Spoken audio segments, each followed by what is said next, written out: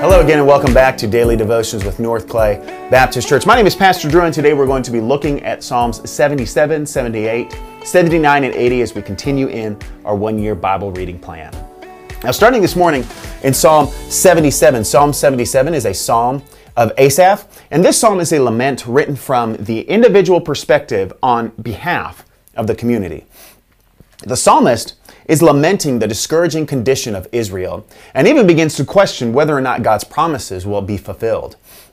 And as he wrestles with this doubt, the psalmist begins to contemplate God's past works of redemption, namely the Exodus from Egypt.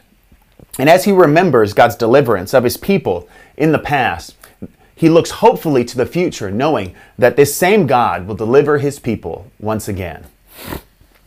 Psalm 78 is a maskil of Asaph, and this psalm was written with the express purpose of instructing future generations in the history of God's covenant with his people. Now, we've already spoken in a past devotional about how worship also functions as instructive for God's people, and we see that principle at play here in this psalm covering covenant history. Now, this practice of instructing the younger generations in God's goodness is something that desperately needs to be recovered in our day. As I think about my own children, it's important that they understand how God has worked all things, not only in redemptive history, but in specifically our familial history, to bring them to this place so that they might see God's goodness in our lives. Psalm 79 is a psalm of Asaph, and this psalm laments the defeat of Jerusalem and the destruction of the temple in 586 BC. The temple was the physical representation of God's presence, and its destruction signified the departure of God's smiling providence over Israel. Now, while the psalmist recognized that it was the judgment of God that brought this thing about, he calls upon God to bring his wrath and justice to bear against the pagan nations that God used to punish them.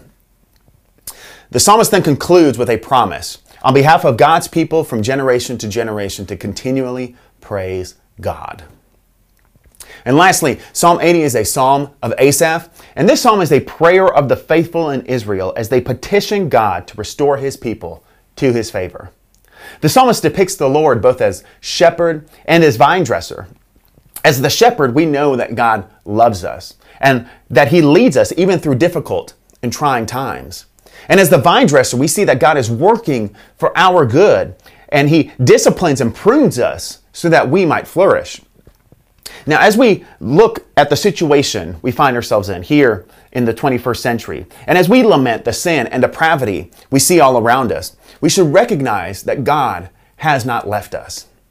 We should recognize that he continues to lead us even through these difficult and trying times, and that he is using these circumstances to sanctify us and grow us so that we may be conformed to the image of his Son, Jesus Christ.